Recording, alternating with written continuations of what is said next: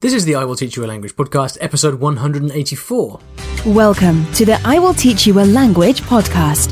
Weekly motivation and language learning tips to help you become fluent in any language. Now, here's your host, Ollie Richards. Good morning, everybody. Welcome back to the I Will Teach You a Language podcast. We've got an interesting weekend coming up here in London. I'm going to the British Podcast Awards. Not because I was invited, because I guess this podcast just isn't special enough, I suppose. I'm actually going to support a friend of mine, Mark, who is the brains behind Coffee Break. Spanish, Italian, Chinese, German, the Radiolingua series. You've probably listened to them before. Fantastic podcasts and been around for a very long time. And he's been nominated, I think Coffee Break Italian was nominated for one of these awards. And so I'm going to go along and support him. And he listens to this podcast, actually. So hi, Mark, if you're listening. Thanks for listening, and I'll see you on Saturday. Today we've got a question about grammar and bad students. But before we get to that, I'd like to thank the sponsors of the show, the place where I get my language lessons every week, with a combination of professional language teachers and more informal tutors who just like to help you practice speaking. The company is called italki, and if you'd like to get a free lesson, you can go to iwillteachyoualanguage.com/free lesson. One quick note now before we get into the podcast. I'm afraid there's no transcript today, and it's my fault because I was too late recording this, so we didn't have time. It was either a choice between delaying the podcast by a week and waiting for the transcript or doing no transcript. So I chose the the latter for the sake of getting it out on time. So apologies for that. Nevertheless, I hope you enjoy it. Here is Ferdinand. Hi, Ollie. This is Ferdinand. I'm from Germany. I work as a German teacher, and lately I've had to deal more and more with what I call high maintenance students. You know, people who started learning German themselves, but they really started it like with the communicative language approach, which I don't mind at all. But it's just the thing is that they seem to have so many holes in their grammar. Their grammar is not sound, and they have like high expectations at themselves, so to speak. So that kind of combination of high expectations and holes in their grammar, and just having learned German, through speaking, it kind of like sometimes it leaves me dumbfounded as a teacher, and like because sometimes I got a feeling that I have to start teaching them from scratch again. Even though they already believe that they have like a B1 level, sometimes their vocabulary might be good, but it's hard for me. I don't want to like destroy their confidence and tell them like that we have to start from scratch again.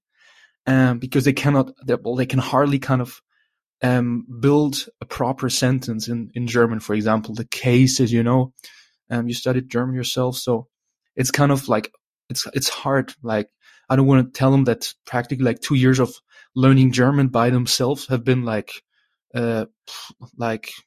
not been useful at all. So what is your opinion, Ollie? I'd love to hear it. Keep up the good work. Keep up the great work. Okay. Bye.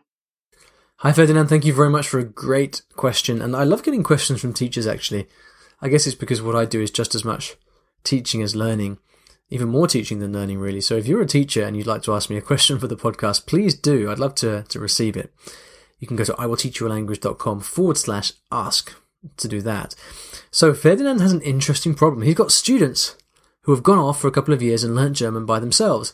I mean, in many ways, that's a good problem to have because you've obviously got very self-motivated students. But really, I guess what this comes down to is your role as the teacher. What is your role as the teacher? Is it to teach the students what you know they need? Or is your role to give the students what they want and what they pay for? It's one of the big kind of dilemmas for teachers. And this answer really gets to the bottom of that. But I mean, I agree with you that, as a teacher, if your students got loads of holes in their grammar, you need to address that. And you wouldn't be doing your job if you weren't trying to address that. Now, what I understood from you is that your students, I mean, they may be aware of that because you've probably told them, but they're reluctant to go back to basics and start, learning about the cases all from the beginning. And I don't blame them because, I mean, motivationally speaking, that might be not really their cup of tea. So I do understand. But I think as a teacher, really, you know, our job is to help students understand why they need it and get whatever change you want to affect, try to make the student feel like they instigate it. Because the more that we impose things as the teacher, the less effective it is. Change has to come from within. Now, if I were in your position, I would probably start off the same way. I would try to suggest that they go back and do basic grammar exercises too. But let's assume for the sake of the podcast that they're resisting that.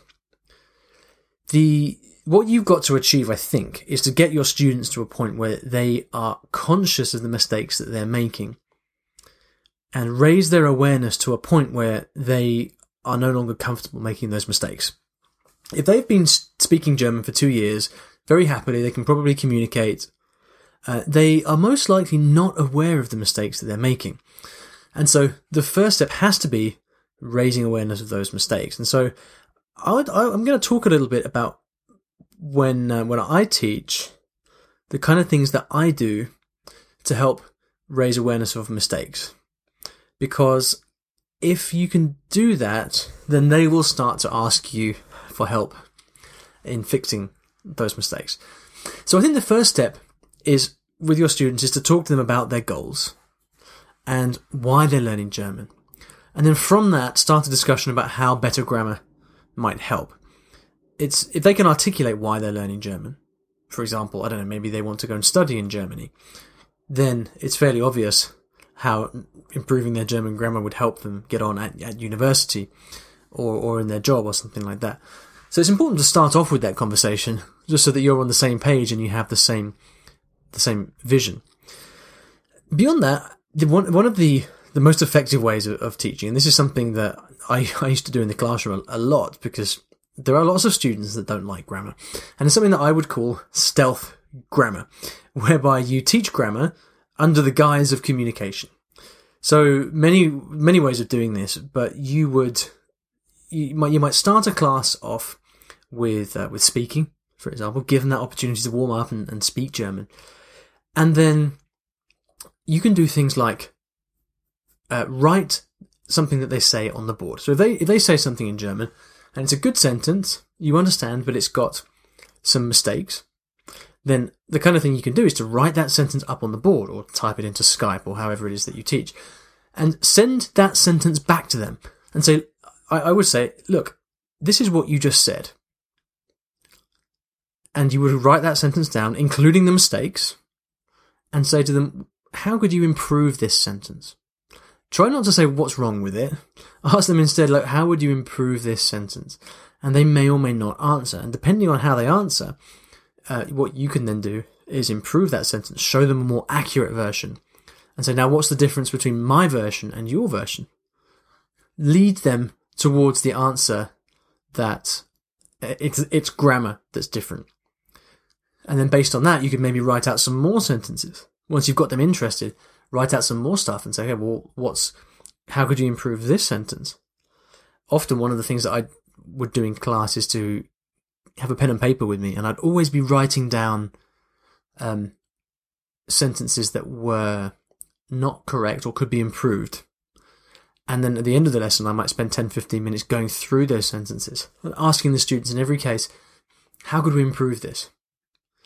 And depending on, you can get very ninja with this. So what's really good to do is to write down the same kind of mistakes as they crop up. So if you have if your students are making mistakes with the accusative and dative, for example, then if you can write down 5 sentences that they say in which they make a mistake with the accusative and the dative, and then you write those sentences on the board, and you ask them to tell you how to improve it, and then you write down the correct version, and then you ask the students to identify what the difference is. If you're in a classroom, you can give them a pen and ask them to come up and underline those bits which are different. And then every step of the way, you're just showing them, you're getting them to articulate what the difference is, raising their own awareness. It's like a discovery method. You're facilitating their discovery. Then there comes a point which a friend of mine, Tita, told me about the other day, which I hadn't heard of. It's called the discovery threshold. And when you reach the discovery threshold, it's a point where you are so aware now of the issue with a particular grammar point that you can't go back to making mistakes. You can't go back to not thinking about it because you know about it now. So keep raising their awareness of grammar mistakes within the context of their own language. It's a very different approach to giving them a worksheet full of abstract grammar exercises, showing them verb tables and things like that. Students are much more receptive to this if you are taking their own language, the things that they say, and then showing them how to improve it. So that is what you can kind of call stealth grammar. So you're teaching them grammar without it feeling like it's grammar. If you kind of cloak it in the sense of improving what they've said, they don't necessarily realize that you're teaching them grammar. You can record your students speaking. You can get, if you're face to face, you can just use your iPhone and record them speaking. You can use a Skype call recorder or something like that to record them speaking, and then have them listen back. As you're listening back, you can pause the tape and you can say, okay, what did you just say? How can we improve that? What grammar did you use there? Ask them to reflect on what they're saying. Because again, what this does is it improves monitoring, self-monitoring. It improves the student's ability to understand the own errors that they're making and understand different possibilities, new possibilities for improving their language. Every step of the way, we're encouraging the student to discover this rather than imposing it on them yourself. And if you do this on a regular basis, it might just be for maybe 5 minutes in each class or 10 minutes in each class. But if you do this over every lesson, they very quickly start to discover what's going on, and they will, if they're a diligent student, will start to fix it. If they then come back to you and say, look, I'm totally confused, teacher, then that's the point where you can kind of give them that grammar worksheet and say, okay, go through this, let's learn the basics. And hopefully by that point, they'll actually want to do that. The other thing that's quite nice to do is to actually remove speaking from the lesson and actually set writing tasks instead. When you're speaking, it's very easy to ignore grammar because you're just focusing on getting the message across. But when you write, there's nowhere to hide. You really have to think about the grammar that you're using because it's much more obvious to you, the words on the page. So one thing you can do is to start to set writing homework after every lesson, which you then go through at the start of the next lesson. And again, that's yet another opportunity to teach grammar in a kind of stealth way by showing them opportunities to improve what they are coming up with. All right, so I hope that helps, Ferdinand. I hope that gives you some ideas for what to do. You really need to think about how to work with the student rather than kind of imposing what you want to do with them, because you'll get better results that way, I think. If you would like to ask me a question, especially if you're a teacher, then please do. You can go to iwillteachyoualanguage.com/ask to do that. Likewise, if you've been enjoying the podcast and you've been learning something or getting some value from it, or even if you haven't, even if you hate the podcast and you want to tell me how much you wish I'd shut up, then you can really help support me by going and leaving a review on iTunes. It really helps other people discover the podcast too. It makes it very visible. Go to iTunes, search for I Will Teach You a Language, and you can leave a review and rating there. Now, at the end of every episode, I like to leave you with a resource of some kind on the topic of the show. The blog post I want to send you to today is one that's been very popular, actually. Many, many people have shared this around the internet. In fact, it's got 656 shares in total, which is not bad. And it's a blog post entitled 19 Quick Changes You Can Make Today That Will Make You a Better Language Teacher. So, if you're a language teacher, or if you're curious about how your teacher teaches you, maybe you want to give them some ideas, then go and check out this post. It will give you lots of things to think about. You can find that in the show notes, which will be at iwillteachyoualanguage.com/episode 184. We've got something great coming up for you in episode 200. It's not far away. But until then, thank you very much for listening, and I'll see you in the next episode of the podcast. Take care.